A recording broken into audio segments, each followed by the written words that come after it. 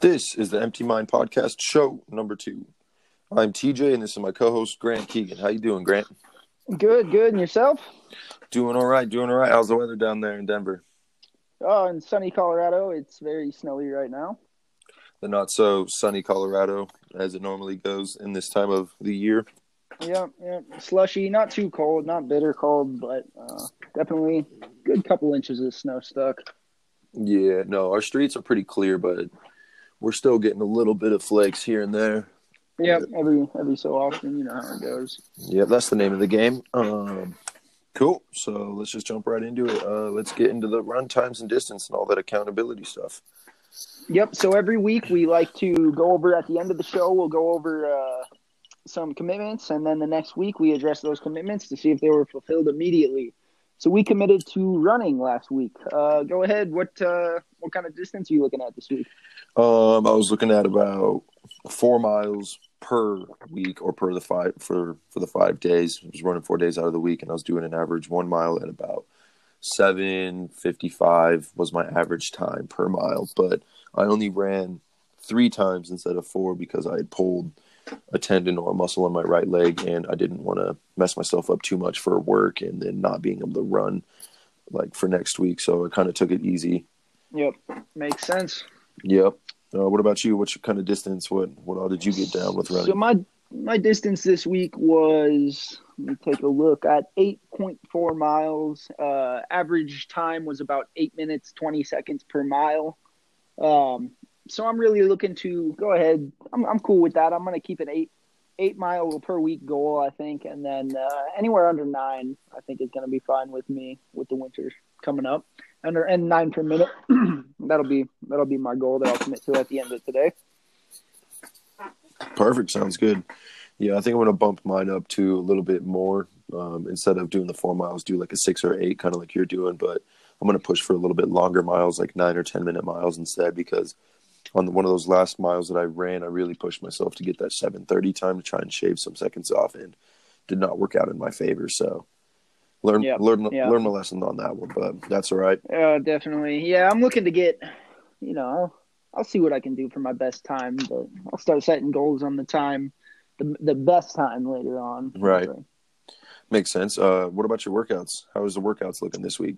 So the workouts this week, I only did get to time lapse 2 workouts this week. They were very heavy workouts. 120 push-ups, 60 pull-ups each workout, 180 sit-ups, uncountable numbers of crunches, and other sorts of ab workouts. Total of 10 minutes between the 2 of forearm workouts, and probably about, 50 variations of dumbbell curls with a 20-pound weight on each arm. Gotcha. Each workout. Gotcha. Nice. And how many times was that this week? Only 2 this week, so missed a couple, and I should feel bad, which I do. It's all good. It's the name of the game. I was able to get all 5 of my workouts in: the 100 push-ups, I believe it's 75 to 100 crunches, technically, and then I added 75 leg lifts on top of that, and then I go run immediately after. I got 4 out of the 5 time lapses, but one of them I wasn't at home and I forgot to time lapse myself working out. So gotcha. Kind of the name of the game that we're working with. But so next week we'll try to tighten up those loose ends, get a little less shabby. Right. So jump into the financial let's go breakdown. ahead. Yeah, the financial breakdown. Yep. So I'm gonna go ahead and pull up my Mint account here, and I'll just go through some of the topics that later in the series we're gonna have video evidence of all this kind of stuff. But right now we're going on the honor code. So yeah, I'm definitely over budget myself. I've spent. Oh yeah, this month I haven't been doing excellent, but I'm not too bad. Yeah, no, I'm definitely not doing as good as I would like to, at least. Oh, definitely. That's always the case. So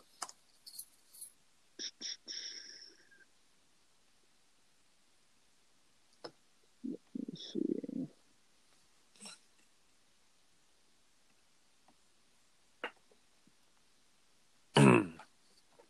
So I pay my insurance 6 months in advance. So I spent $2,500 this week, which is $1,600 more than I spend in a typical week. Yeah. Averaged out through the month, I would say. That's might not be 100% accurate, but we'll have more details on that later.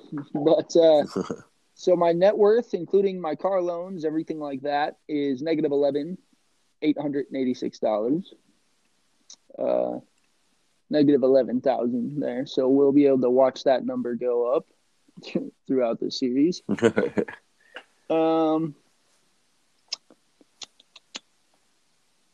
Credit score went up 17 points this week. Nice. Which is excellent. That was probably because of some high spending on some cards that got paid down.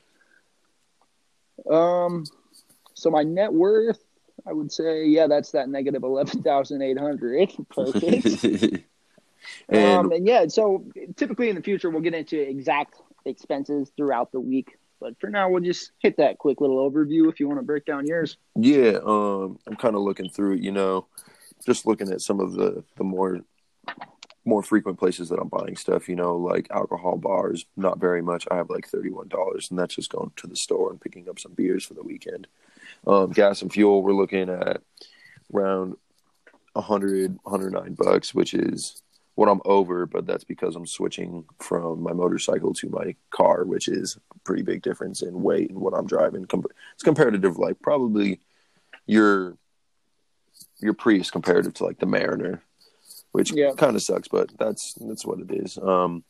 With eating out, a little bit over what I wanted to be. I'm right about $110, but I mean, that's over at least. But it was my lady's birthday, and I got to go out and I got to go get her some stuff. Got to keep her happy. It's the name of the game. Happy wife, happy life. Absolutely. Going through. I actually haven't fully set up this account, so it doesn't have my credit score and it doesn't have my net worth. Yeah.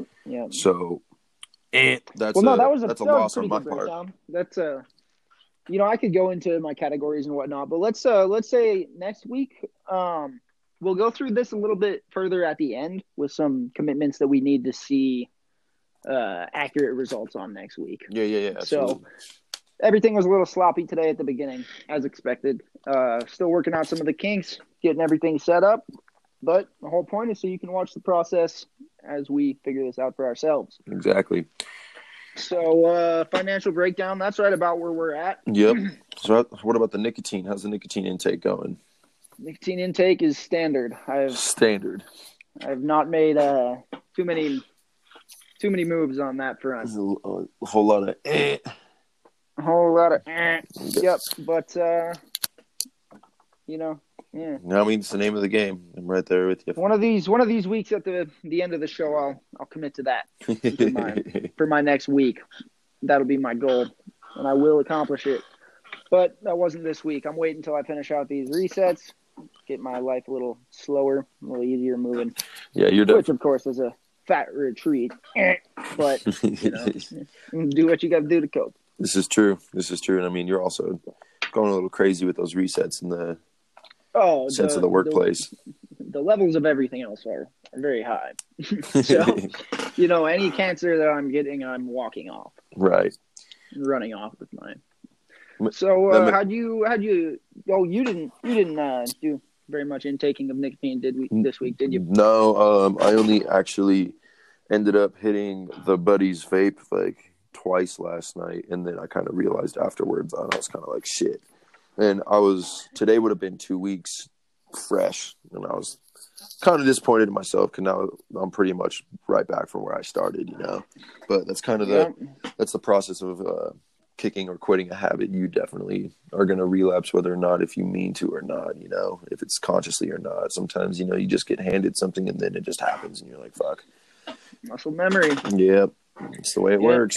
Fat retreat. Yep. That's how we do it. At least we can recognize it. Right. At least he's honest. Yeah. Okay, so how'd you eat this week?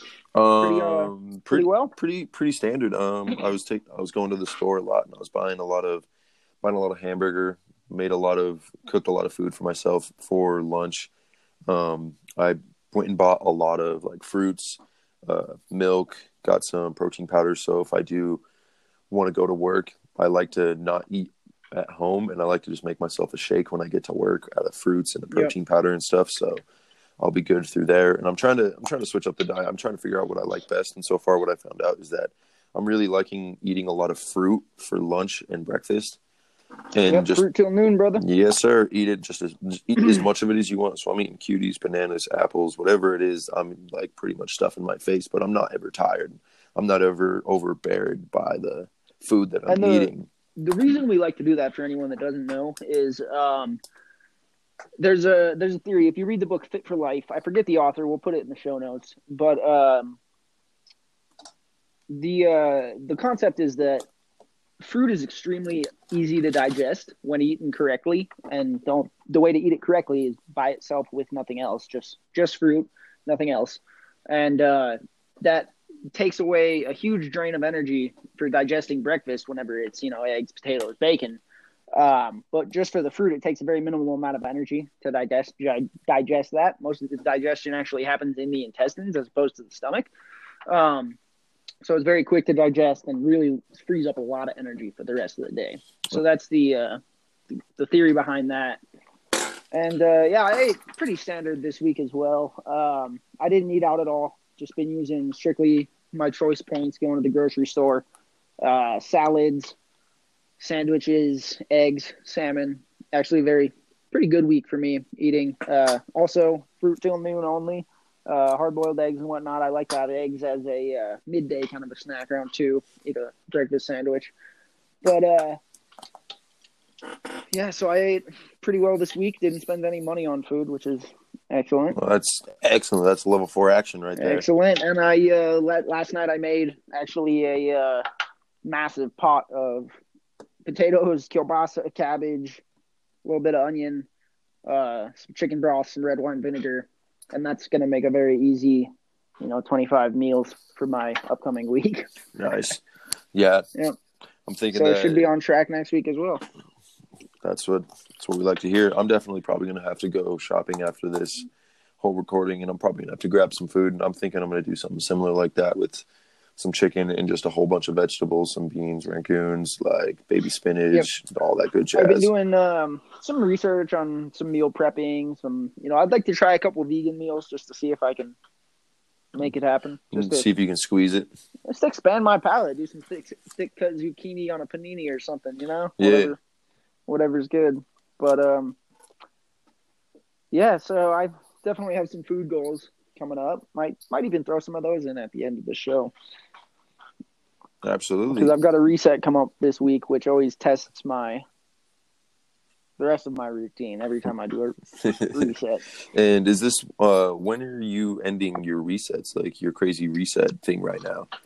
January 1, I am coasting. For anyone that doesn't know, I've taken I got this career about 6 months ago. Really introduced myself to the idea, became familiar with a lot of the processes and procedures for the first month and a half. 2 months in, I did my first reset. These take about 40 to 60 hours per store, and you have to run the rest of the territory at the same time. But I've been, just really getting them all done. I wanted to get them all done within the year of 2019. And so I will have 0 resets scheduled for 2020. Nice. I can comfortably do, probably 1 to 3 throughout the year and just run my territory like normal, do my studies. But, that's all going to be ending. I would say the second week of December is when my life's really going to open up. You're not going to be so hectic with the workplace. Seeing some improvements in the other fields. Gotcha, yeah. I mean, my workplace is actually going to start picking up. I'm actually doing both warehouse and I'm also doing driving right now. So I'm driving all the way. I could be going to Denver. I could be going to Red Feather. It doesn't really matter. Wherever they want me to go, I'm going. The driving, I love the driving. That's my favorite part of the job. No, absolutely. You get a lot of time to just, break. I take in information. And one thing I've been thinking, I heard every hour you listen to a podcast, you need an hour to think following it. Yeah. I don't like taking that full hour. I think I can really digest most of that information in about 10 to 15 minutes. But I do like to stop I used to just podcast after podcast, audio book in the middle, whatever. But I do like to when I take in a good amount of information that I think could really help me. I like to take 10 to 15 minutes of silence to take it in after. Yeah, absolutely. No, it makes sense.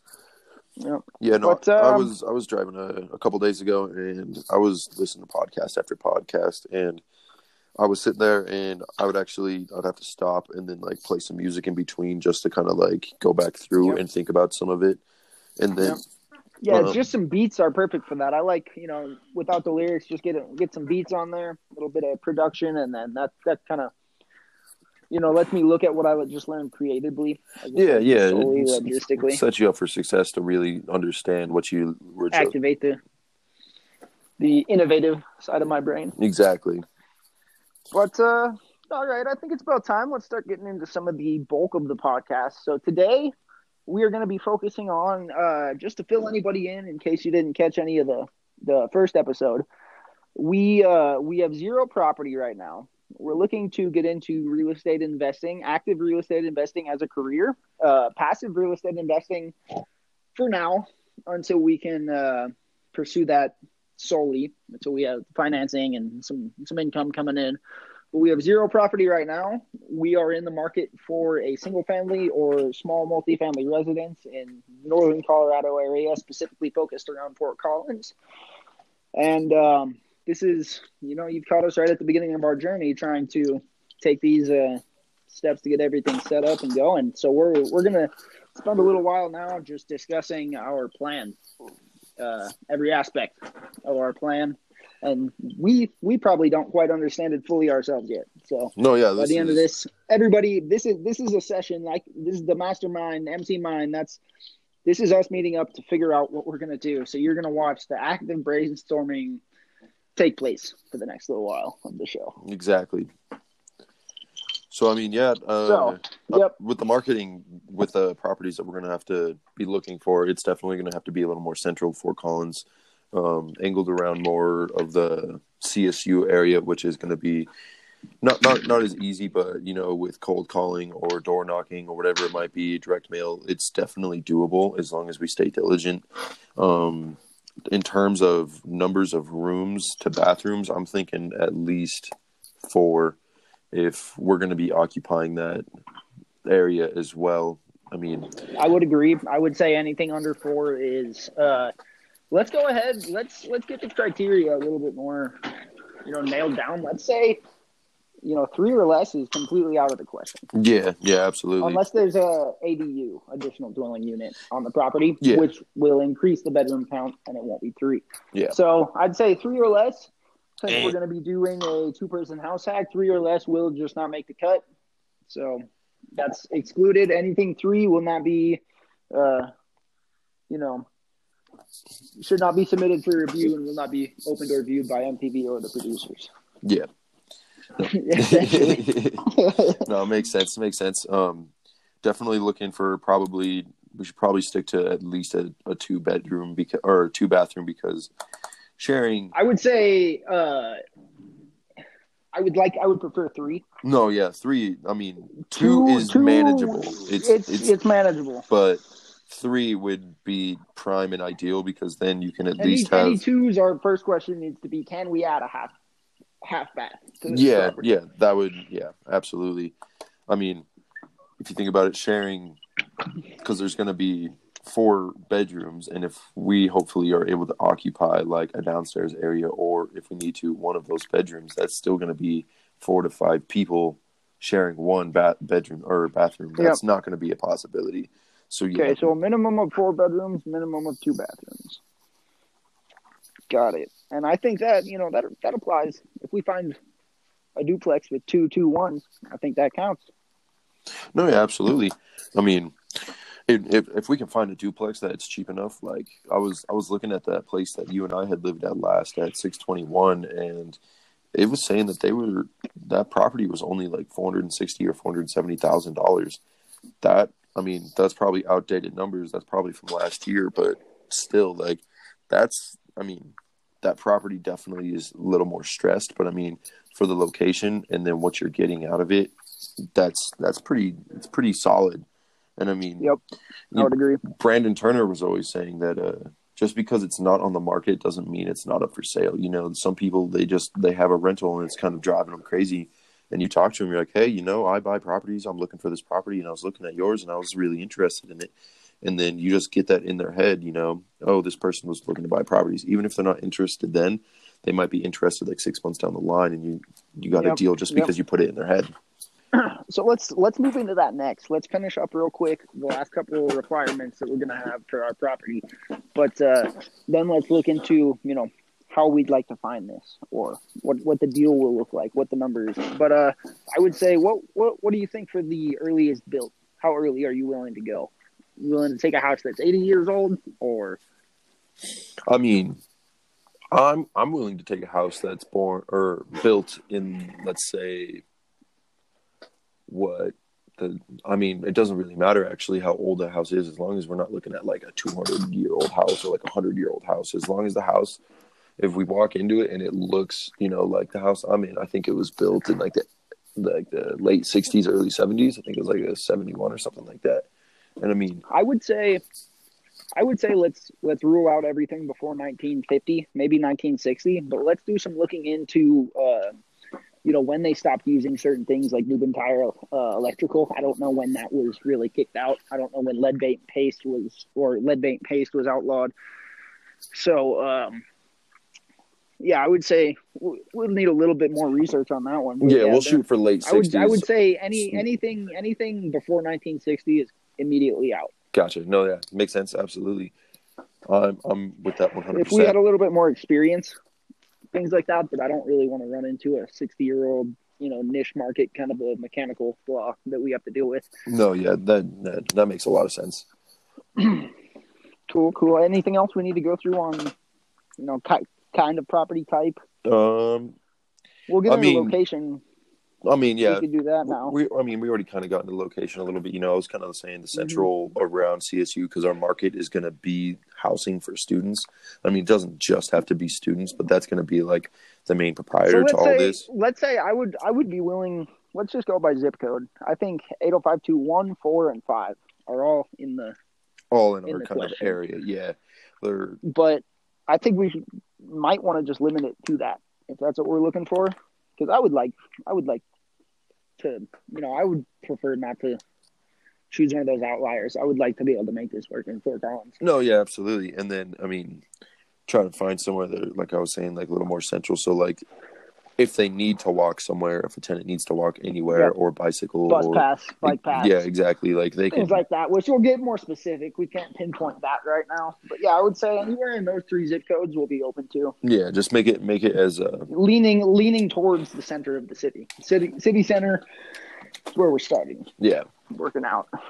Okay, so what kind of deal are we looking for? Are we looking to hit up an agent, find something on the MLS? I'm like, you know what, or I guess what kind of deal are we looking to get? Are we willing to pay full price? Are we willing to pay market price for a property? Yeah. I mean, it really just depends. Like, because like I'm talking to a real estate agent right now. He's a friend of the person that I'm living with. He hooked him up with this house, you know, and it just really kind of depends on where we're at. And like as more houses go for sale, you know, this is winter, so stuff happens, you know, some people's houses go foreclosed, or they have to sell their house, or they have to move, they get a new job, whatever it might be. So we can keep in contact with him, and we can keep bringing us properties. But I'm also going to be looking on Zillow and any other properties that I can, because you can actually get in real close and look at individual properties and their price. And then we can figure out the average pricings for those houses. And then we can actually do direct mail, or we can do cold call to those people, or even door knocking, and just hand them a letter, or if anything, you know, whatever it might be. I agree. So, I mean, I would like to say, I think I don't want to pay more than 90% market value for a property. No, yeah. I think it's going to be very difficult to achieve that. But I think that with the right weed measures in place, the right marketing, I think if we do everything right, it would not be, because of course we're going to be renting this, not typical. It's going to be a house hack, room by room kind of a situation. But Um, I mean, I guess if the numbers work, I would be willing to pay full price. So I don't know if we can really rule that out 100%. Rule it out completely, because looking at exit strategies, I think the best way to go with this property, it really would all depend on the situation where we move out and if we can find, because we may manage it for ourselves for a while, but I would say unless we can find a good property manager that's willing to go room by room to keep our cash flow positive, because I think at a market rent, I don't think we're going to find any cash flowing properties within the city in the area we're looking. No. Just the market rent if you rent out the house as a whole. So unless we can find a property manager that's proficient and willing to do room by room, just keep our cash flow positive. But we will have 2 to 5 years, or we'll have 5 years. If we live in that property for 2 of the 5, which is no problem, then we can sell it and not pay taxes on the gain. Yeah, absolutely. So unless we can really make that rental situation work flawlessly, I would like to, look into the selling it for the gain. But the main thing there is we've got to get a discounted property if we want to make that method, maximized. Yeah. No, that makes a lot of sense. I mean, just looking at like properties, just as I was just looking at properties on Zillow, like you're looking at like straight price. It's like you're looking up into like the higher fours, and it's like you're not going to be able to look on the like with the agent and be able to find properties and right out the gate, be able to be like, yeah, this property that he's been sending us good properties, but it's like these properties are they're out of, first of all, our zone. They're also a little bit out of our price range, but he's saying that they're somewhat negotiable. I mean, I know they are negotiable, but when it comes down to it, the market for Fort Collins and Loveland are growing so fast that you're going to really have to find like off-market deals. Like, I agree. That's why. So, are we in agreement then that we should shoot for something off-market? Yeah, let's just go ahead and set that in stone, because I think because with all the energy that we're going to put into finding off-market deals, it's going to be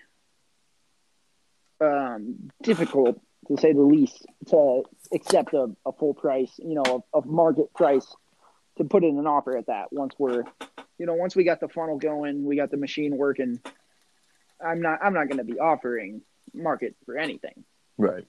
So I would say, yeah, let's shoot for an off-market deal that we can get some sort of a slant on the price. Yeah, absolutely.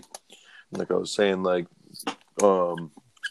whenever you come down or I come up, we know we can go driving for dollars, and even then, like, all my time that I have spared, I can even just go. We don't even have to do actual direct mail. Like, I can just drop mail in people's boxes, like, because I'm pretty solid in the area that I'm at right now.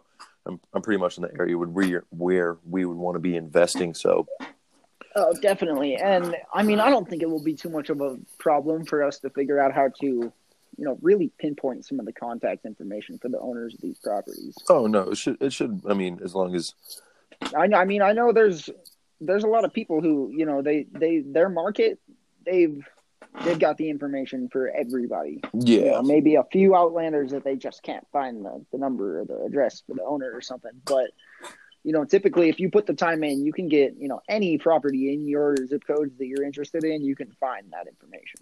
Absolutely. So, I think that's going to be the way to go. Really focus on the marketing.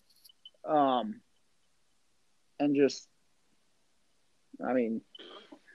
just look for something better deal than what we're going to be looking at, what we have been looking at on the MLS. Yeah, I mean, there's only so much that you can really like do with some of these properties that you're seeing on the MLS because of the price and the amount of our criteria for our house. With a 4-bed, 2-bath, like you can only work numbers so far. Like, you can't really stretch them. You can try to squeeze 65 minutes into an hour, but you're going to be the loser by the end of it. It's the way it works. Absolutely.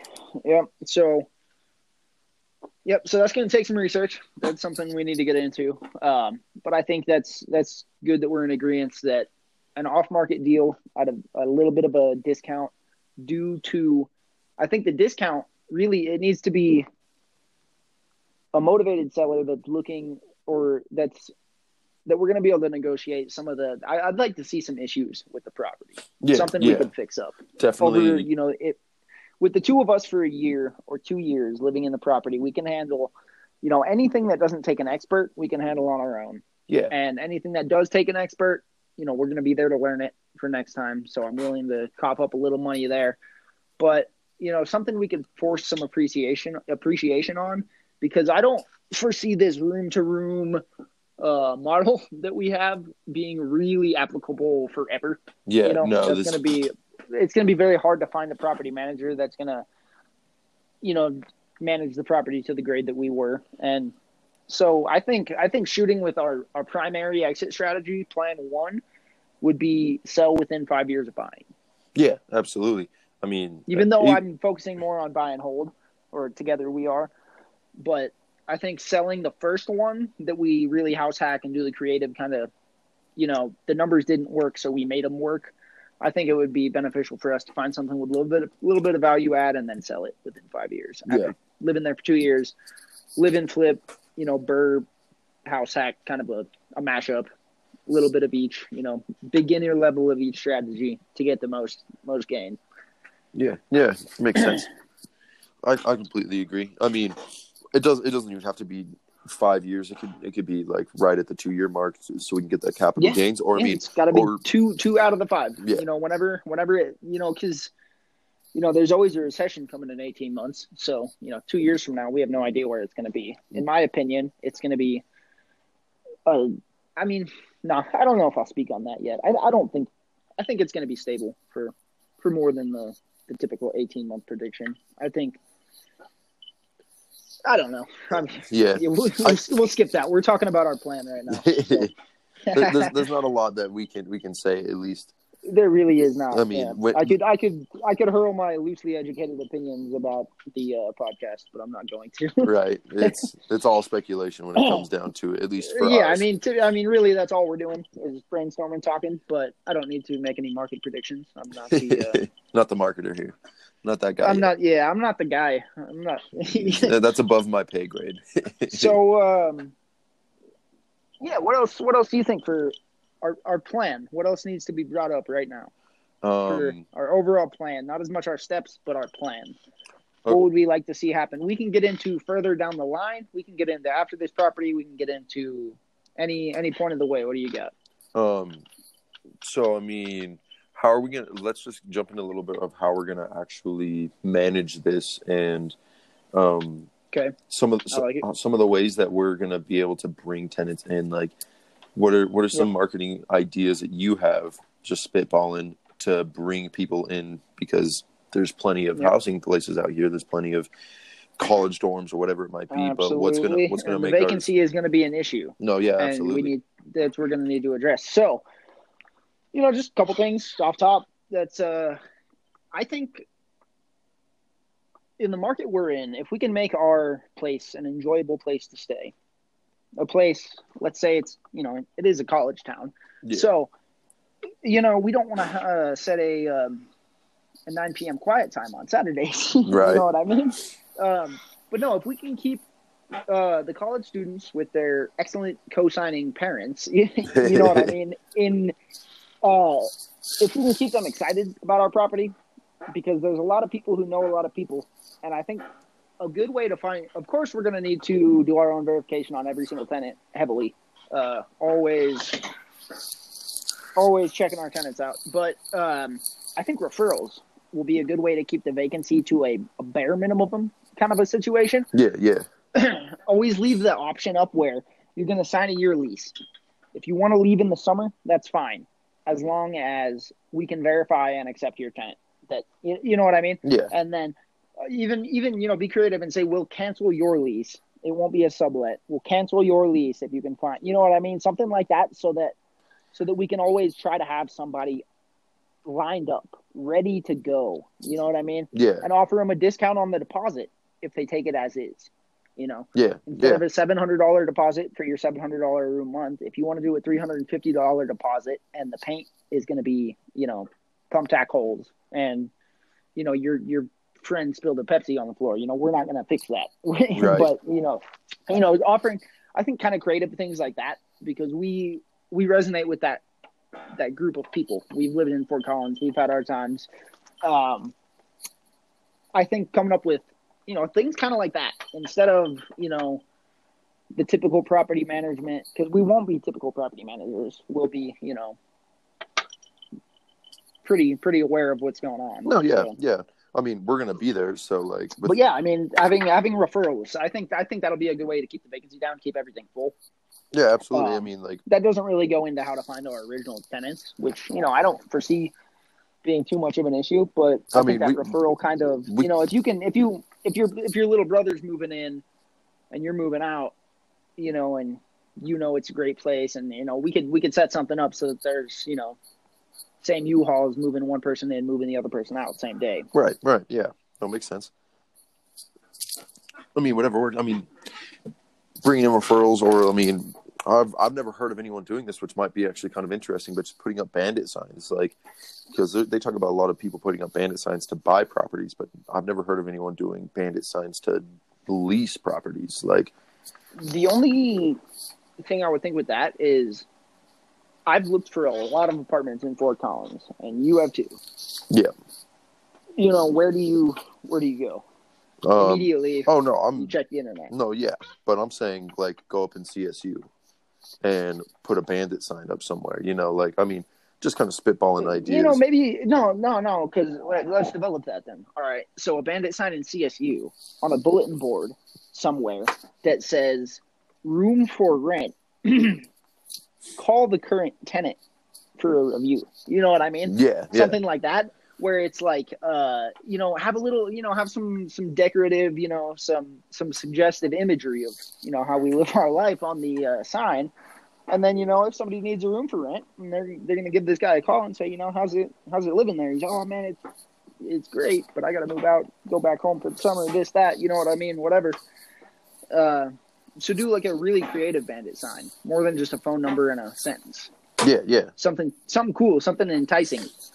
That could work. Yeah. That could be pretty cool. Yeah, that could be pretty cool. I mean, later down the line, a friend of Kira's, Jackson, what he does, he's doing marketing with websites right now in California. So basically, he sets up a website, and he basically gets it to where he calls people that have used, like, let's say it was a tow truck company, he calls all the people that have used the company, or he has, like, other people in the company, they will basically get their reviews from that and then put it into this website, and then they'll just put all of the relevant things up and basically try to bump that up. This is definitely going to be later down the line, because this is going to take a couple grand, but basically, it just bumps it up to one of the first things that you'll see as a search when you type in Google "room for rent," and then it'll pop up as one of the very first things you can see, and then boom, it'll pop our website up. Google AdWords. Yeah,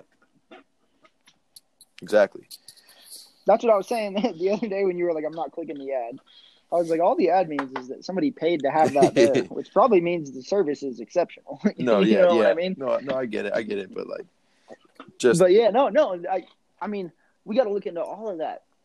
But no, bandit signs, Google AdWords, Facebook ads. Oh yeah, Facebook ads. The Facebook Marketplace. I mean, I don't know. I think tenant placement for us is going to be kind of a, we might have a waiting list.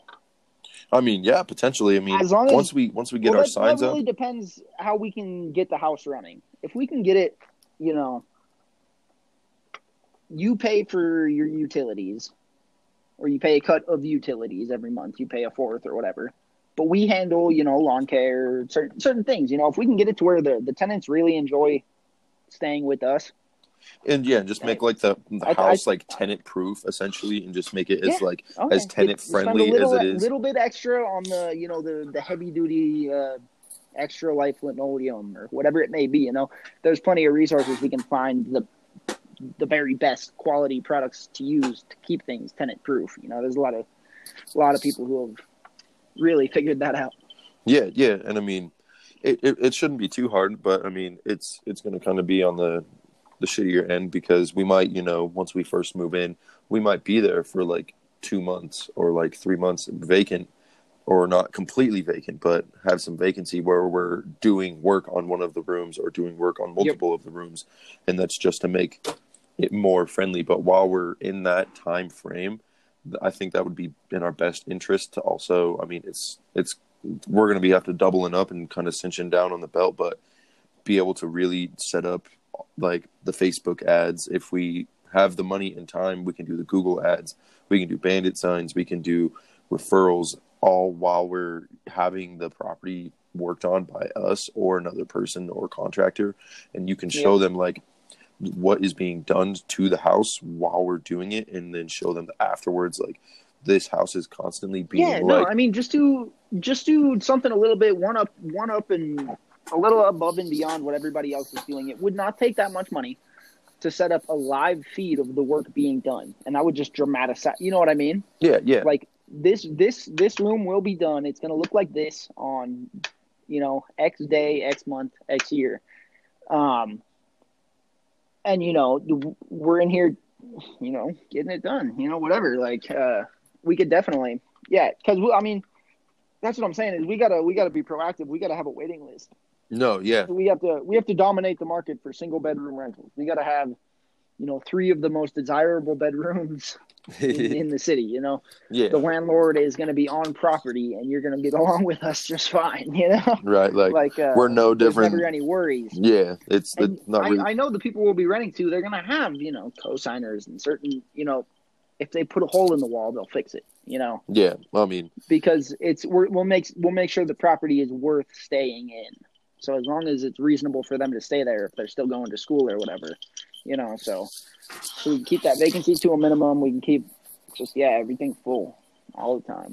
Yeah. And just keep really working on the marketing between bringing people in and like helping people, like you were saying, get out. Like, I'm not really trying to be the guy that says like, oh, you signed a 12-month contract, like you have to do 12 months. If you don't want to do 12 months, like you were saying, you can give us a referral. You can give us a person. We'll give a background check. Something like that, where it's like all right. It's an easy way out.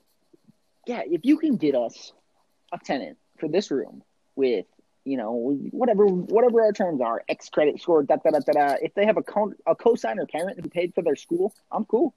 You know what I mean? Yeah. Whatever. If there's a credit card waiting for me to hit them with a repair bill or a eviction, whatever it is, if something turns out terrible. As long as there's that, because I mean, a lot of these kids have co-signers to their apartments, and I mean, that's you and very, I did. Very trusty. Yeah, absolutely. And I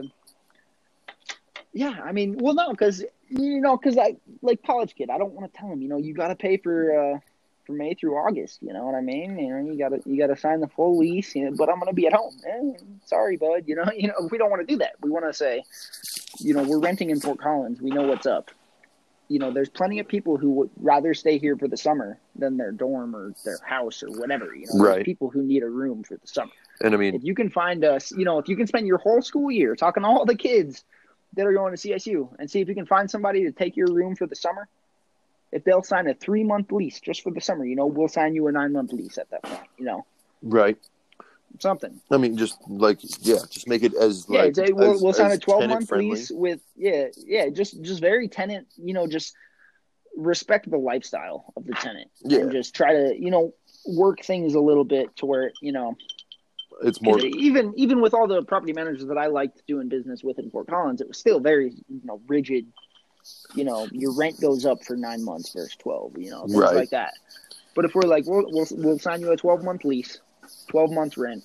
If you can find a qualified tenant to move in within 6 days, 7 days of you moving out, then we'll not sublet anything. We'll close your lease at that point. Have an addendum in there that, And then like they can figure out whether or not if they want to retract their deposit, and depending upon what happens, if they're the person that's relinquishing that whole contract comes in, if they're taking over that deposit, or they're putting down their own deposit if they want things to be tacked up or painted or whatever it might be, or if they're not, just whatever it is, just because like whenever I lived in a property and like you were saying, it's very rigid, very squared, like very like this is what's happening, this is what needs to be done. There's no these are the negotiating terms. that. These are the terms. No matter what, no matter where you go, these are going to be the terms. Like there's and you definitely gotta live with them. You know, we're definitely like there's room to improve that process. Yeah, I mean like there's going to be points where it's like, hey, we'll give you like the 3 to whatever 5 business days leniency on like the rent or whatever it was that I had in my last property. If you weren't able to pay it on this date, that's fine. But on that 6th or whatever day it might be, you now are tacked on $75 from every day. Like I can work with you, I can do whatever it is. But I mean, well, no, that's some of the things we won't squeeze on. Is we'll squeeze on the terms. If everybody does everything right, we'll try to make this work as best for you as we can. No, yeah, and I mean, but there's late fees are going to be charged. No, yeah, unconditionally every month. If your rent is paid after this time, this day, there will be this fee. Yeah. Period. You know what I mean? Like, because that's. I'm the type of renter. If someone tells me that there's no wiggle room on the late fees, I'm gonna say, good. I plan to pay my rent on time. Right. I don't have to worry about that.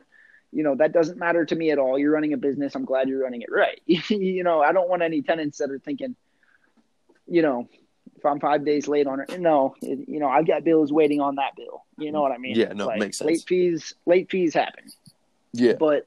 I can't remember. But I can't remember what episode it was on Bigger Pockets, but I remember listening to one where there was a lady that was talking about how she would rent out to people, and whenever she had a tenant that she really liked or whatever it may have been, and it was always working really well, around Christmas, like she would a lady would get late, she would get a late notice saying, hey, if you don't pay your rent tomorrow, you're gonna have late fees, and she'd pay it on that day, but like she never actually paid it late. And just for that, making she may have been in that leniency time, but just saying thanks to your tenant, she would give her like a $50 or $100 like Walmart gift card. Just saying, Well, that's my thing. Is you were never late. No, yeah. You always, No, yeah. As long as you're never late. Even if you pay your rent with a late fee, because I know I've heard plenty of stories.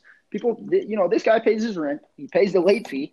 Every single month, he's about a week late. He just can't get caught up, but he pays the late fee every month. Right. You know what I mean? Like either of those situations are fine with me. It's just when there's question of whether or not they're going to end up paying, that's when I'm getting concerned. Yeah, exactly. But yeah, no, like I mean, we've hit pretty far into the plan. Yeah, the meat and potatoes of the whole thing. The meat and potato, the whole idea that we're kind of trying to go for. And, as you can see, this is all very loosely organized. We don't have anything set in stone, we're coming up with it. You're listening to us come up with what we're going to do. Yeah, exactly. So now we're going to switch over to the section of the show.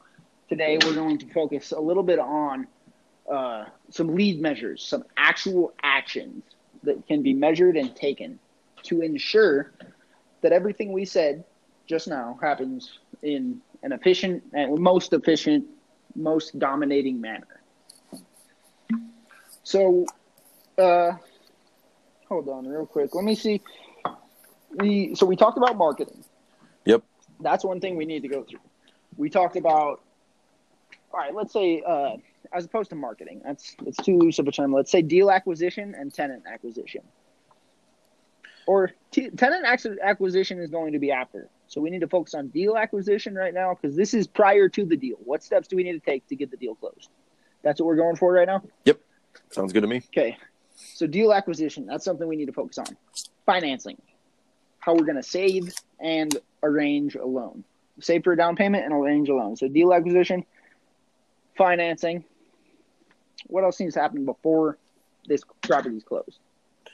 I mean, before this property closes, I feel like we probably should really get a whole entire layout of, we're going to have our contingency, so we're going to be able to look at the property. We're going to be able to tell them yay or nay if we're going to be able to close, but we should probably have ads up already running, not for a specific address, but for, I am renting a room out, so we can actually start getting that list built up for people that need a room or would like to come check some stuff out, and then right out the gate. So once we close, honestly, I would say upon closing, we would want to have everything ready, and we would want to start paying for the Facebook to start, advertising it upon closing. Oh no, we don't even have to pay for it if we're doing that Facebook Marketplace. That's completely free.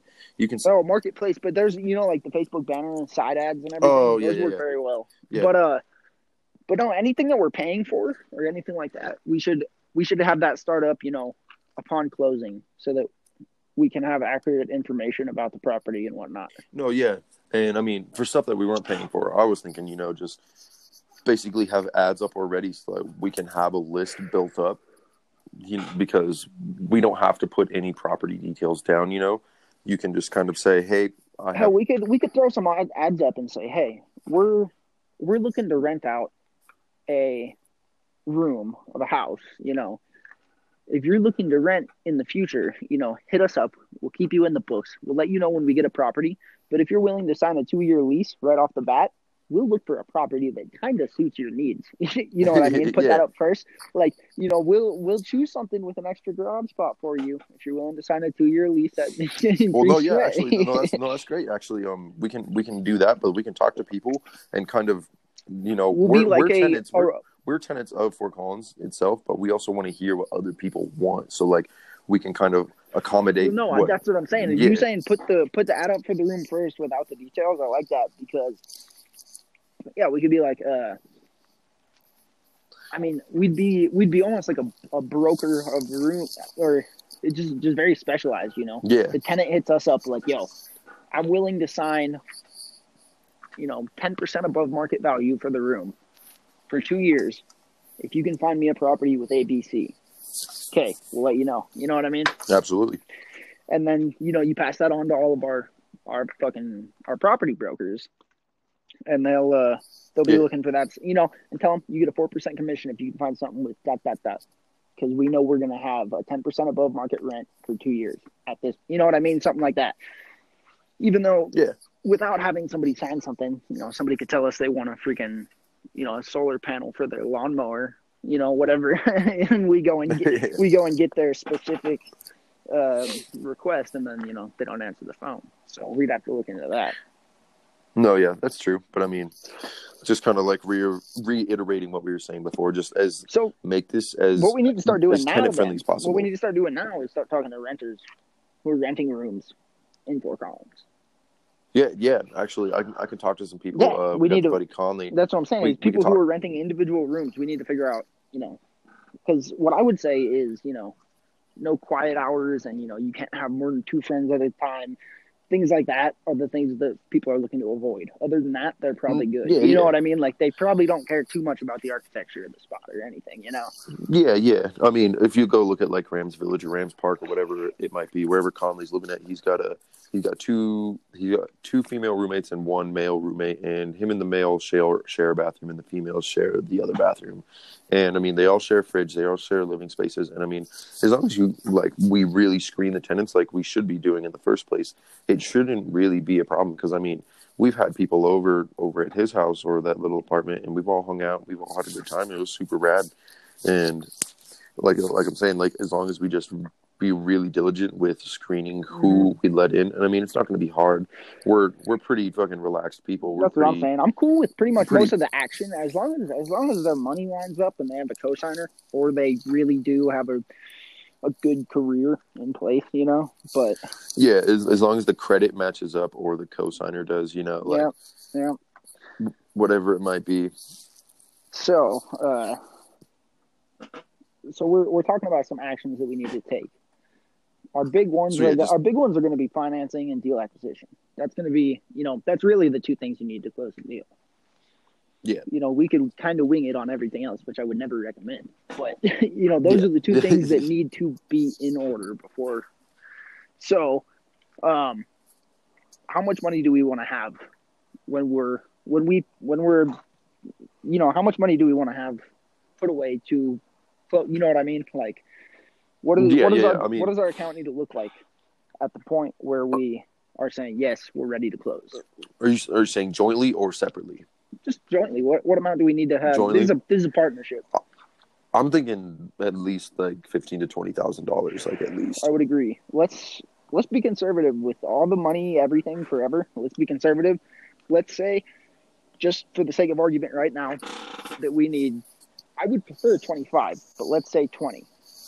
We need 20 grand. Disposable liquid income or liquid capital ready to go before we can close. So how are we going to save that? That's just going to be a little bit more on the be more diligent on the mint side, really be. That's what really I'm saying is each week we need to be going over. I mean, I'm saying when I say open finances, I'm thinking each week we need to, this is what I spent money on. This is why. Yeah. And the two of us need to agree, because if we're signing up for a partnership, which we are, it's got to be completely open. You know what I'm saying? If I order $30 with the Domino's, I need it all in one night. I need to feel, I need to be held accountable if we're a partner. You know what I mean? Same goes for you. Yeah. Exactly. If you buy the $60 bottle of whiskey instead of a $20 one, I'm going to be like, dude, you know what I mean? So we need to have that. It's like that bottle of whiskey better last you a couple months. So, yeah, right. So let's say that then. So each week we need to be going through specific transactions, exactly what has changed from last week and why, exactly what money we've made, exactly what money we've spent. So So I would say I don't think right now I can come up with an exact figure on what I can save per week. It's going to take me, I could have that already by next week. Of exactly what I'm going to be saving each week. So that we have a date that the money will be acquired. You know what I mean?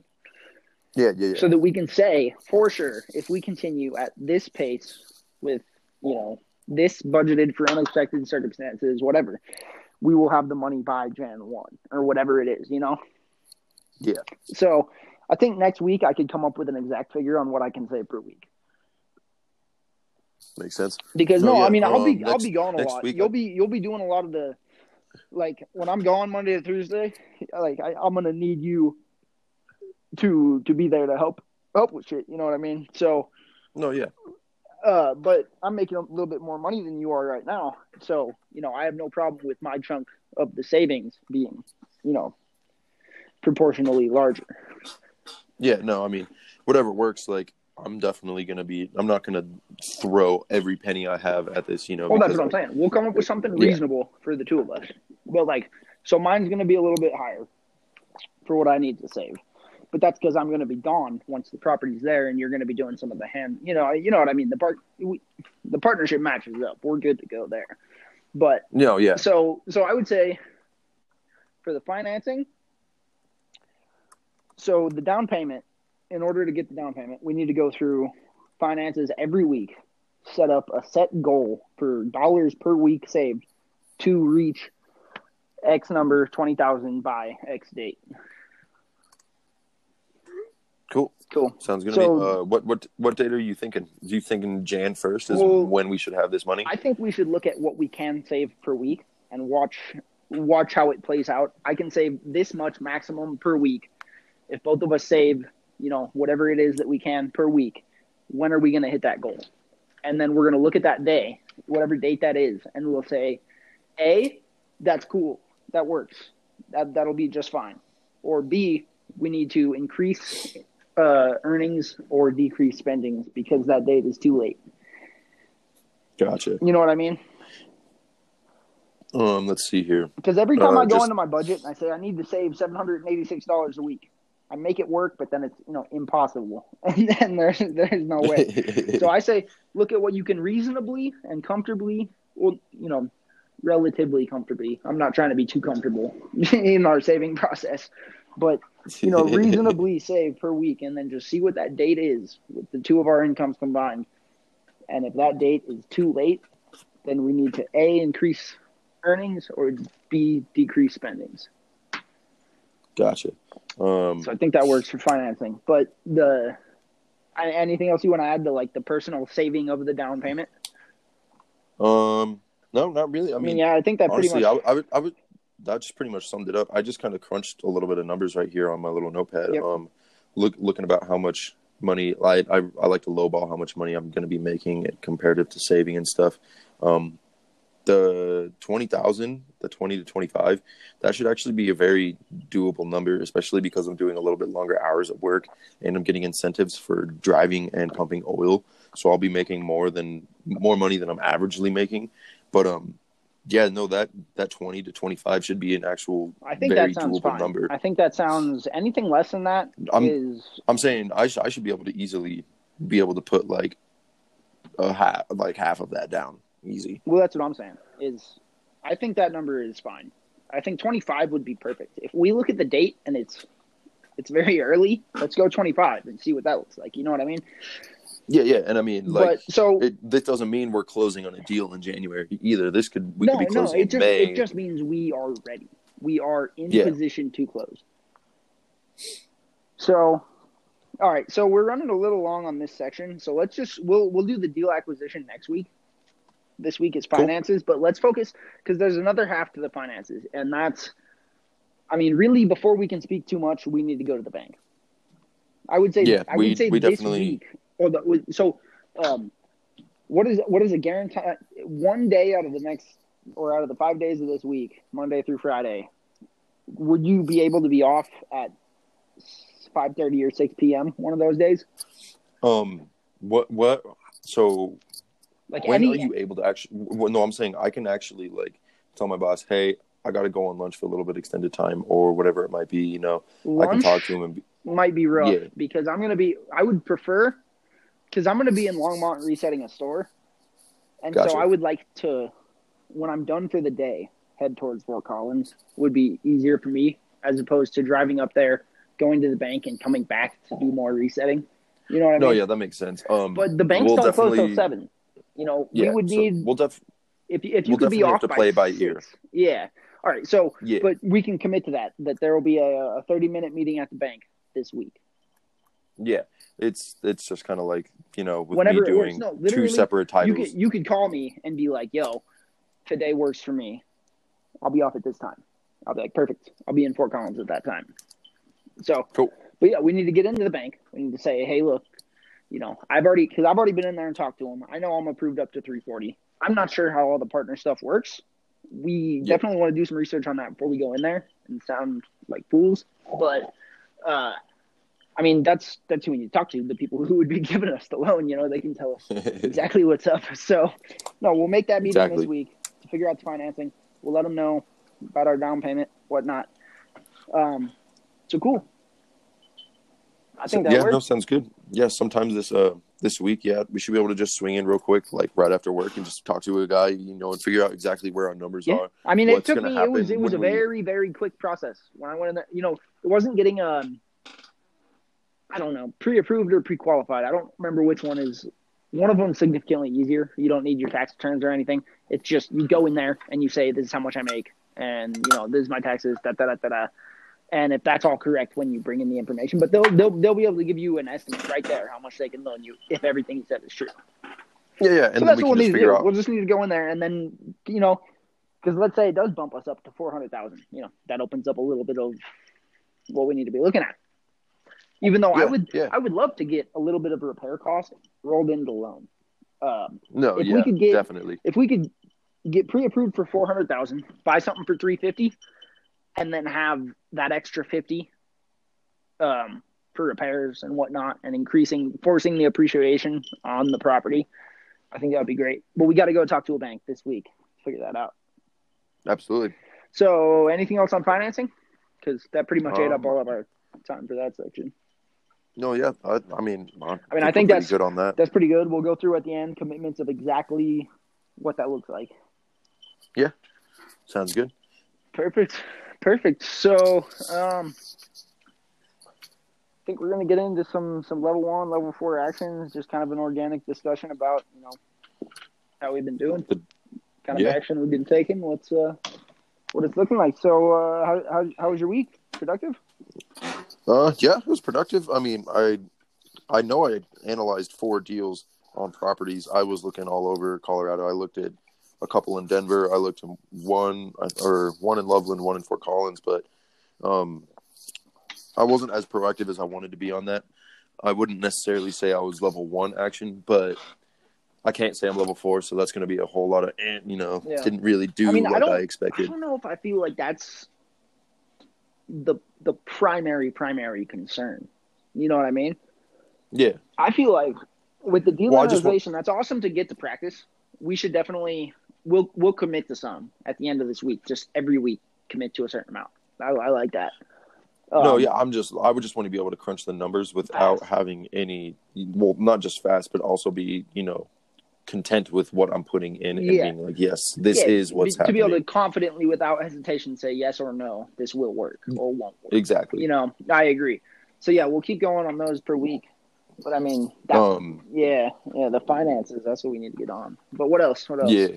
The level 4 action, I guess I'm kind of right in the middle with both of them because, I mean, I was doing real good. I mean, I was at a concert last night with a buddy, we were drinking, we had a good time, and I was doing great, doing fine without the nicotine, and I was actually doing a lot better than I thought. And then just out of muscle memory, I had my hand out and I wasn't looking, and then he passed me his vape, and then I just instinctively put it to my mouth, and I was like, fuck.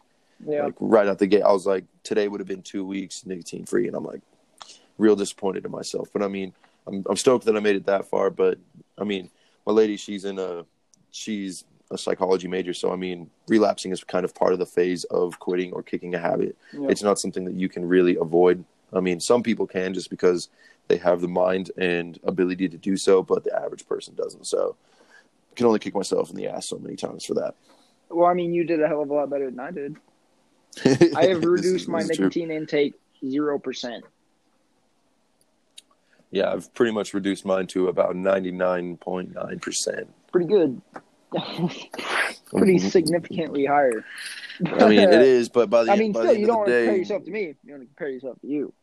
Exactly. By the end of the day, do or do not. You think you'll be doing excellent. By the end of the day, do or do not. I did not. There was no try. You did not try. Yeah. Oh, that's where I'm at. I did not try either. What about you? What are some level 1s, level 4s? I mean, this week I didn't work much. This week I did a lot of computer work and stuff, but I didn't. I was planning on going to California this week, but the plans fell through. So I really took the week I reorganized my car, organized my storage unit. I did a lot of the behind the scenes kind of make sure I'm effective. Reorganized my room, set all my stuff up. So, I mean, I really got organized this week. Good to go. Got everything on my to-do list. Did kind of a David Allen kind of looked at everything I've got it all sorted out, that kind of stuff. So, yeah. Organizing myself was a level 4 action this week. Level 1 action, I would say I wanted to come into this week with my Mint account because the Mint account, it's very easy to stay caught up on everything with that. It takes like 2 to 3 minutes a day tops just to go in and say, what new expenses have popped up that I've spent money on the last couple of days. Make sure they're categorized right. That's really it. But, I'm a good 2 months behind in my account where everything is fairly accurate. But there's a lot of gas, 7-Eleven comes up as fast food or this or that. You know what I mean? You got to kind of go in and figure out what you actually spent that money on and categorize it. But I'm a couple months behind. I was looking to really have my Mint, everything set up perfect for this week, but I did not. I mean, we're both not lacking in aspects of the things that we're trying to do, but I mean, we're both struggling and working on our own separate goals. So right. I mean, that's the joy of the podcast, though, is we started it off young. You know what I mean? Right. Yeah. Last week for the first episode, when you told me we were recording the first episode, I said, "What?" Right. But we did, and here we are, and now you all get to watch our slowly but surely journey to everything we're going for here. To the mastermind and to success. Yep. So. Because. Let me see. Hold up. We've got. We touched a lot of the topics that we were gonna. We pretty much we hit everything. We're on schedule. We're 6 minutes ahead right now, actually. So. Wow. Well, this was going to be the kind of organic. What's up? What should we talk about? What are some things that we want to address in this podcast? What do you want to? what do you want to be accountable for next week? What's something that you would? Well, that's the next session is let's jump right into that now. Let's jump into our closing accountability session. Yeah. So what's something that you want to be accounted for? Hold on. Let's get this very, very documented. And next week when we come in with or without these, I'm going to grab my journal right now. Anybody listening, I would recommend starting a journal. I really would. Really having a journal is excellent. So I'm going to find a section in here that I haven't really put much into yet. And I'm going to switch it out. So online notes. I had a bunch of pages set up for online notes, but most of these, because that was for, TED Talks or whatever I found, most of that stuff sinks in pretty well. I don't really need to go back through and note it. So I think I'm good there. So I'm going to scratch out online notes, and this is the new podcast section. Actually, what am I doing? Grabbing a black pen. This is my journal, bro. I want it in color. All right, podcast. Let's see if that works. All right. So yeah, I'm creating a podcast section of the journal just to go through. We can kind of, I don't know. I really like the journal. The journal's awesome. So yeah, I'm going through podcast section journal. Sunday, October 27th at 5:56 p.m. Home, Denver. Podcast, week 2, accountability.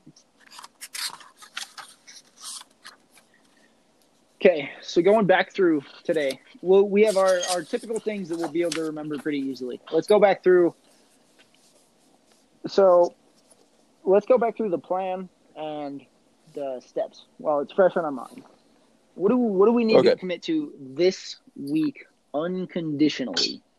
We've been kind of lenient so far. We've got 2 good shows in a row now. Next week we need to have some structure in, like, set in stone. You agreed to this, 4 workouts. I brought 2 today, not 4. I should have to put a big X in 2 of those boxes. You know what I mean? Yeah. So, so for our plan, just get some things in stone that we can review next week. So right out the gate, I'm thinking visit the bank. Visit the bank. I agree.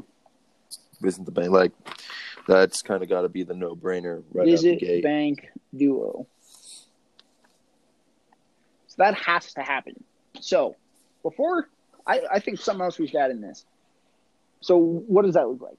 So visit bank. So the first step that's going to need to be done for that, I think, is you're going to need to call me midday at one of these days and say, I can be off tonight at X time. Yeah. You agree? I agree. Because I'll be 30 minutes from Fort Collins, and I can plan to end 30 minutes before this. So give me a couple hours notice. 2 hours notice is fine. And say I'll be off at 5. I'll be off at 6. Whatever. We need to be ready to go. You need to be waiting for me at this time at this location so we can get to the bank. Sounds good. Yeah. So that's what that looks like. Cool. Perfect. Now, as long as we're in agreement there. So yeah, one of these 5 weekdays, you have to call me and let me know what's up. Yeah. Excellent. It's going to be Monday on me to make it work. Friday. Anytime. Yep. All right, and then are we just going to keep the workouts and the runs in there just right out the gate? Let's go into that after, because that's part of our standard accountability session. Let's go back in through some accountability for. The plan. We can't really be accountable for the plan, but the steps. Yeah. Are there any other steps? Some finances. We need to really buckle. Yeah. We really need to buckle down on Let's focus solely on Mint for this week. Okay. Yeah. Let's make our Mint our top priority. The bank and Mint. Let's just make the banking, the financial side of everything. But let's come up specifically so that we can either we achieved the goal or we heavily did not. So specifically on Mint, next week. So on Mint at what's next Sunday? Do you know? Sunday. So that would make it. So that would make it the what? It'd probably be like the. Here, let's find out real quick. Hey Google, what day's next Sunday? 3rd of November. Perfect. All right. So Mint at 3 p.m. Let's say 3 p.m. we start the show next week. Sounds good. So I would say we need to be in contact at 1. Even if it's a, yo, you ready? Yep. You know what I mean? Yeah. 1 p.m., instead of, because we've been calling each other closer to 3 and then it never works. Yeah. So let's say 3 p.m. we start the podcast. So we'll, get in touch closer to 1, or noon or whatever comes up, however we're feeling on Sunday. But so Mint at 3 p.m. Are you looking at your Mint account right now? No, I'm not. Yeah, I can pull it up. Do you know how far back your transactions go? I do not, but here, let me browse through and see what we're working with. Yeah, no, I'll pull up mine too. That'll probably help for. Yeah, just looking at the Mint account from the phone comparative to the computer, it definitely seems like the computer's definitely the way to go. Oh yeah, the computer. I like getting on the computer. Absolutely.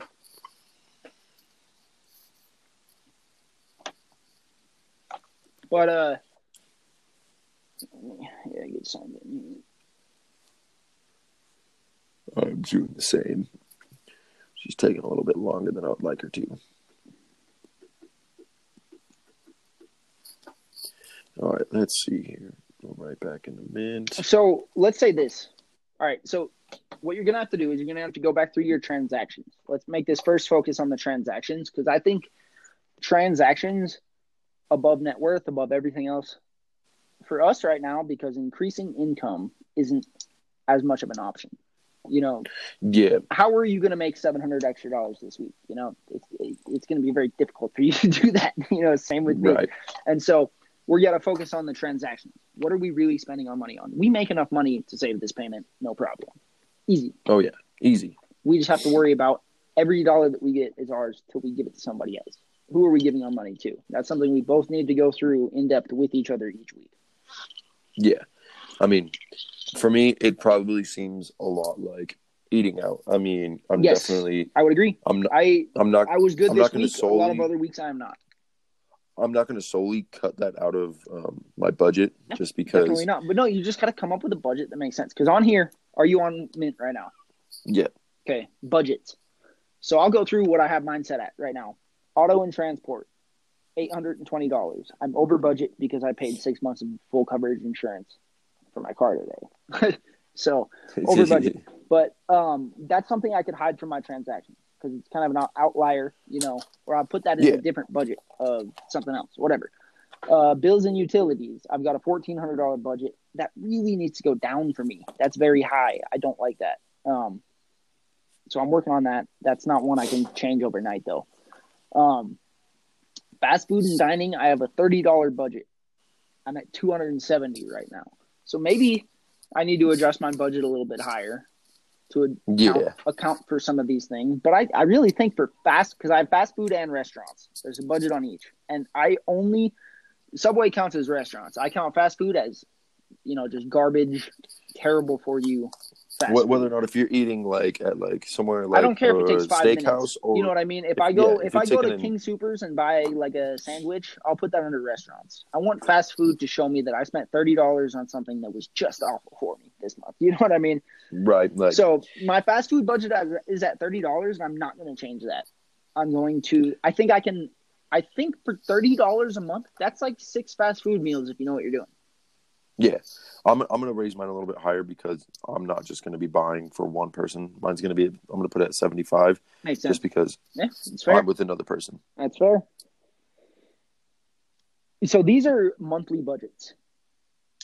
So we'll be checking each week where we're at, but every time the month ends, the next episode, we need to go through monthly kind of stuff too. Because monthlies, that's how a lot of things are actually set up. But I like weekly since we're doing the weekly podcast. So we'll go through, we'll make sure, because you'll be able to see like exactly where you're at. If we're 1 week into the month and you're halfway through your budget, you got some slowing down to do. You know what I mean? Yeah. So I got a fast food and restaurant budget of $30 each. Soda and energy drinks. I include this with Starbucks, a coffee in the morning, whatever it is. I like to buy a drink from a gas station every so often. I have $10 a month set for that. Yeah. $10. That's it. Booze. So I separate my I don't do alcohol in bars. I don't like that being part of my food pie chart. You know what I mean? It's in there with food and groceries. So I set one up, the category of kids for me. Everything under kids, since I have 0 kids. The only things under kids, because I added some categories, I added booze, flowers, nicotine. Those are my 3 kind of really not gaining me anything except for mine. You know what I mean? Those are my kind of waste of money kind of things. Yeah. So for kids is, my nicotine, my flowers, my alcohol. And I've got it all set up under there. I've got a $30 alcohol budget a month, $100 flower budget, and nicotine at $150. Gotcha. So those should come down. Looking at those, those should come down for sure. But no, and then everything else. I've got $365 a month set out for stuff comes up. You know what I mean? Whatever it is, your toothbrush breaks. You know what I mean? I don't care what it is. $365 a month extra. So, but then there's also the budgets for income.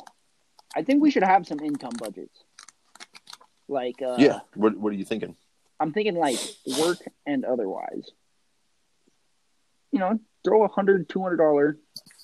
I've got a $1,300 side hustle income budget expected for every month.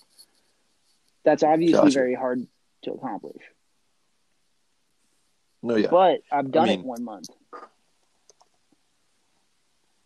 But no, so we'll go into that further later on.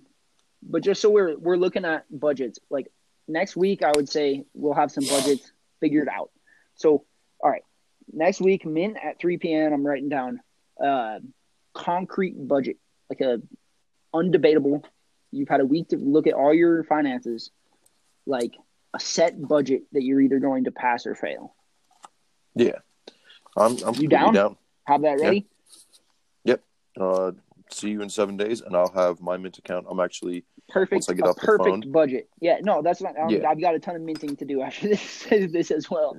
No, but next week. So budget needs to be 100%. 100%. Everything exactly what you plan on spending, and this decision can be changed very slowly, if at all. Like this really needs to be accurate. Yeah. So that we have something to start with. So that each week we can say, yes, I'm on track, or no, I am not. Yeah. No. So budget 100% next week. Yep. I can dig it. Next section that we need to be really on next week is transactions. Cool. So here, I'm writing this all down in my journal. I got you. I am too. You were saying? Hold on, it was 11:03. I'm just going to put for when this has to be done. So, transactions. Every single transaction that is in your Mint account needs to be verified that it is properly categorized and correct. You know what I mean?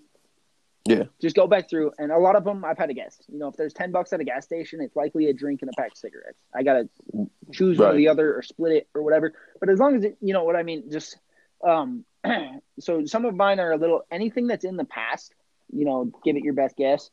But each week, so transactions 100% updated. Deal? Deal. Every transaction that has been logged in your Mint account is 100% updated to the best of your ability. Yeah. So, transactions in between October 27th and November 3rd, this upcoming week, they need to be exact. And, if there's any dispute, if it shows up save your receipts, if it shows up as a gas station expense and it doesn't tell you what it was, you got to have a receipt for it. Yeah. Are you down with that? Every single thing. Like if it says Taco Bell $7, I'm not gonna be like, I don't think you spent $7 at Taco Bell. You know what I mean? Like, Right. but I mean anything kind of like even Walmart. You know, if it just says Walmart $40 shopping, you know what I mean? You need to have the receipt so you can break that down and say I spent $3 on hygiene. I spent $5 on whatever. So for the next week is like 100% undoubtedly accurate and verifiable finances. Yeah. Just completely organized and categorized where there's no doubt that this is what you spent. Yeah, it's like where if you went to Walmart and you bought a drink and you bought some insoles for your shoes, whatever it is, I don't care. But you've got it like to the cent, because you can go in there, take that transaction and split it into two different categories. You know what I mean? Yeah. So you split it. You go through, you do all of that. And then so that next week we can look at spending for the last 1 week, and they'll have our pie chart of exactly what money went to what. Perfect. So 100% updated finances, 100% tracked financing that's 100% accurate in between today and next Sunday. And then all the transactions prior to today are, to the best of your knowledge. I know you don't have receipts. I don't have receipts. You know what I mean? Yeah. But now's where we start with that shit. So that's good. All right. So we've got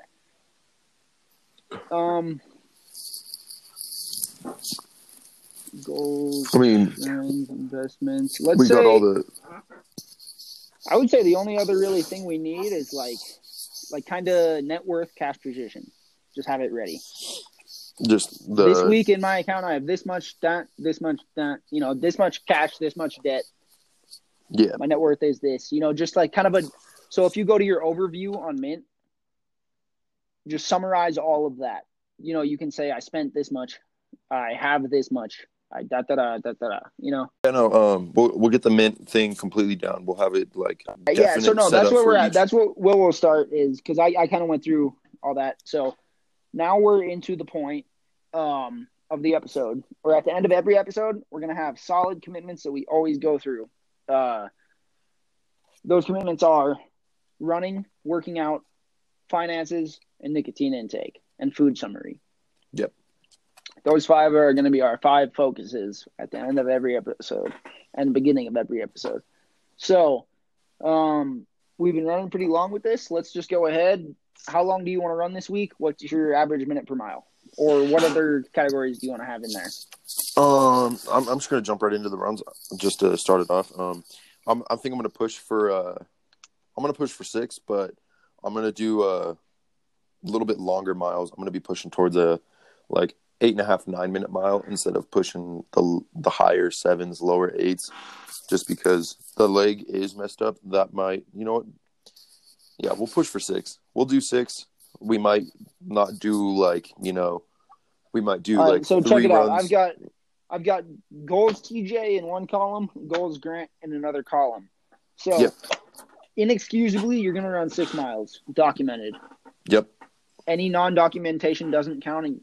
Should we go ahead and say cannot be mentioned? What do you mean by that? Like your undocumented workout this week? Because I had one of those last week. Oh, I mentioned as well. It was Ant.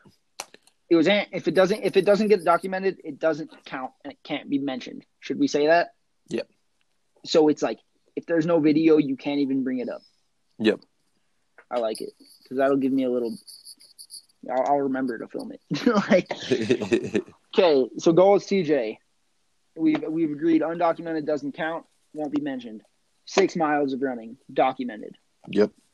Okay. 5 days of working out, time lapse, documented.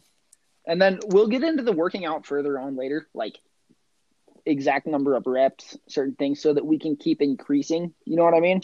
Yeah. Because that's the thing. You can't do the same workout, same thing for every year and expect to get bigger instead of that.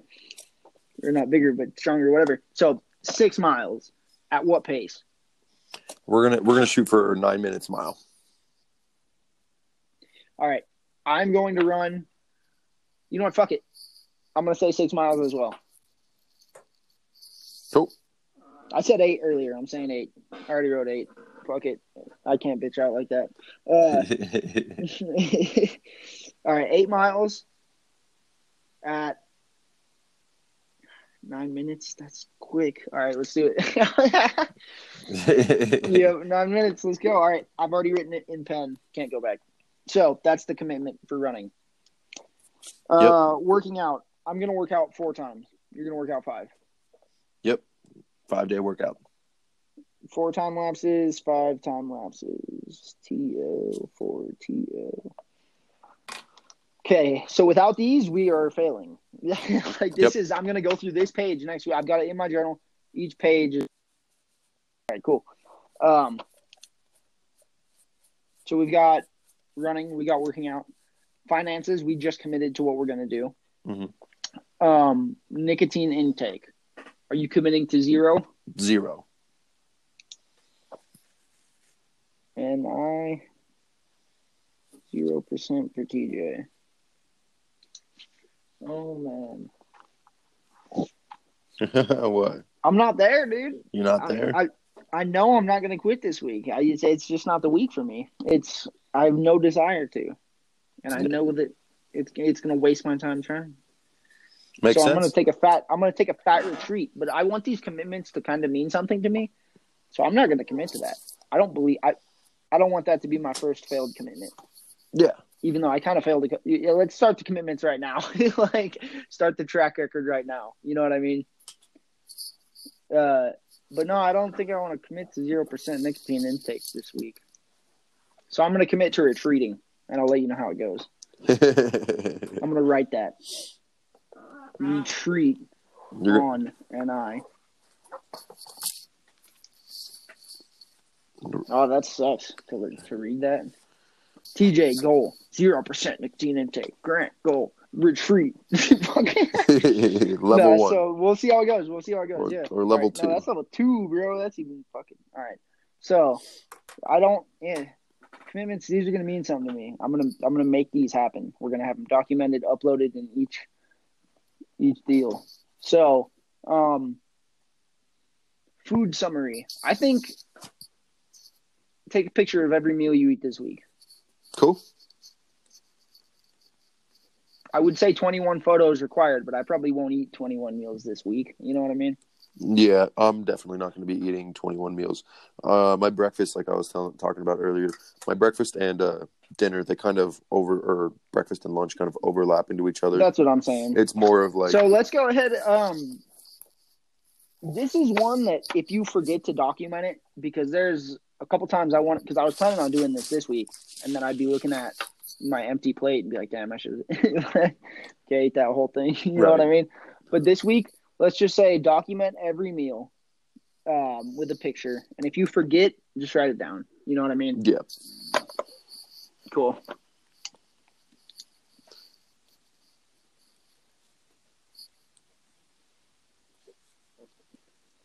So we've got our 5 goals laid out, right? Like that. Those are the things we're going to commit to every week. Do we want to have any sort of focus into how all this is organized in Dropbox and everything next week? Or do we want to maybe hit the organization of Dropbox and the whole podcast, everything next week, come up with some goals? I think it would be better. I mean, we don't want to bite off more than we can chew right out of the gate. I would say, yeah. Just right off the jump. I think, because documenting every single purchase this week, running 8 miles at 9 minutes, 4 time-lapsed workouts, retreat on nicotine. It's a retreat, dude. That's no problem.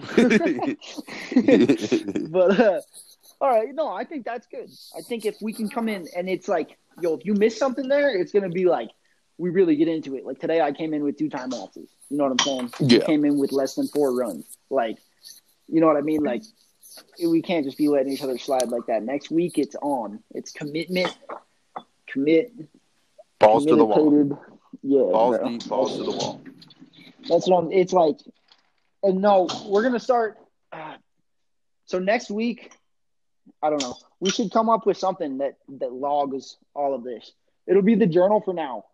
But when we come up with like I want something when I look back, it's like every week, like a little red dot for every week that I've missed a commitment in the last 25 years. You know what I mean? Like, yeah.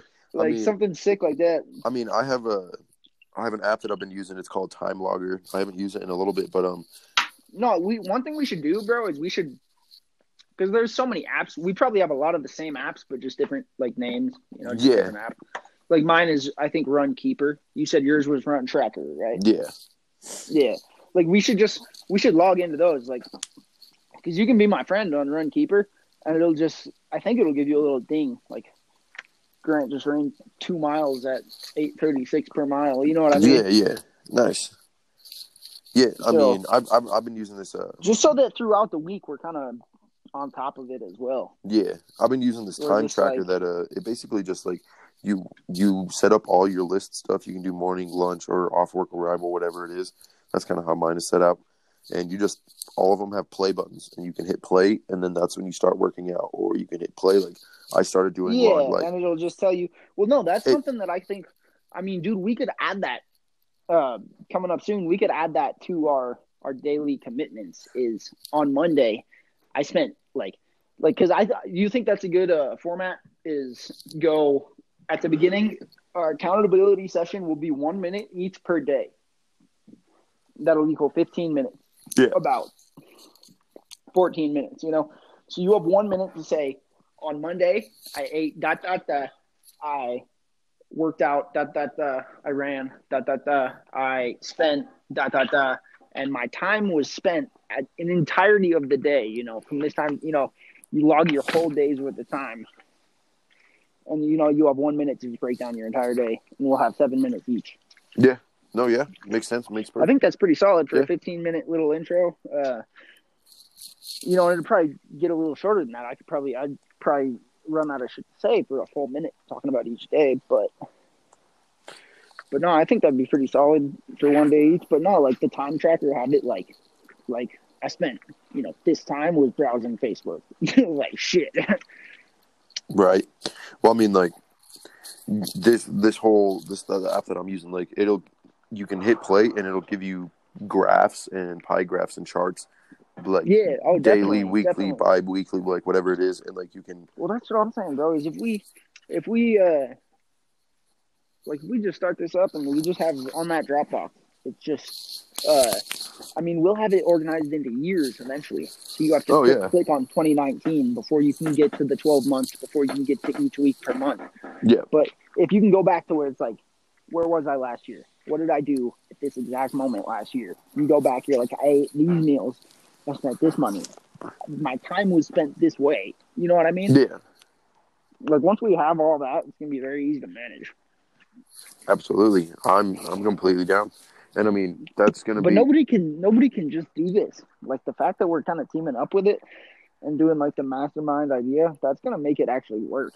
Oh, you know what I mean? It's the accountability of it with the partnership. I've been thinking all this shit for so long already. You know what I mean? Like just having it like right there, it'll be sick. Absolutely. I mean, just looking at it, and now that like it's set on paper, and we're agreeing not just to ourselves. It's just part of your daily. No, because my thing, who I'm agreeing to right now, is I'm agreeing to the tens of thousands, millions of people, billions of people that are going to listen to our podcast, and we're on show 480, and we say, "Yo, guys, we're releasing our first 10. Check it out." You know what I mean? And then they're going to come back and be like, "Oh, man, you guys fucking suck." But this is sick. Thanks. But yeah, no. But no, it's like if we get, you know, when we get to, you know, episode 400, having people come back and be like, "Yo, holy shit, these dudes," because eventually, hopefully, we'll be getting guests on and, you know, shit like that. Because we should have our shit set up where you can't just be a guest for an hour. You have to be a guest 2 weeks in a row, period. Right. And you have to be a member of our accountability session. You know, like you've got to track your expenses. You know what I mean? Yeah. Like any guest that gets on our show has to fucking commit. So we'll get less guests. But if we get somebody who's like, "Fuck it, I'll do it," you know, 1 week I'll track my time, like, you know, the whole shebang. Yeah, dude. That sounds super rad to me. That sounds awesome. No, that sounds. Think if you got Brandon Turner on, and he's, he was on last week. He's on this week again. He's telling us about how the money he spent on at Starbucks in the morning or whatever. You know what I mean? Like that'd be sick. Just like holding GC accountable, bro. But nah. I mean, I think that was a pretty solid episode. You know what time we're at? We're looking. I think we're in. I don't know about 13:25. We're running towards the 1:30 mark. 1:45. Cool. All right. That works. We'll try to shrink it down if we need to. I'll listen to it this week. We'll see what's good. Yeah, I'll put out I'll put out the rough draft, and then I'll put out a secondary draft after a little bit. I'm not going to go through too much of it. Like these are all going to be generally rough drafts, but I'm going to cut out that little frame where we had some technical difficulties. Yeah, definitely. Yeah, I mean, I think that's about it. But I think that was a good show. Yeah, looking pretty good. Pretty solid. Yep. So, from Grant Keegan, TJ Day, this is Empty Mind, episode 2. Signing off. Clocking out.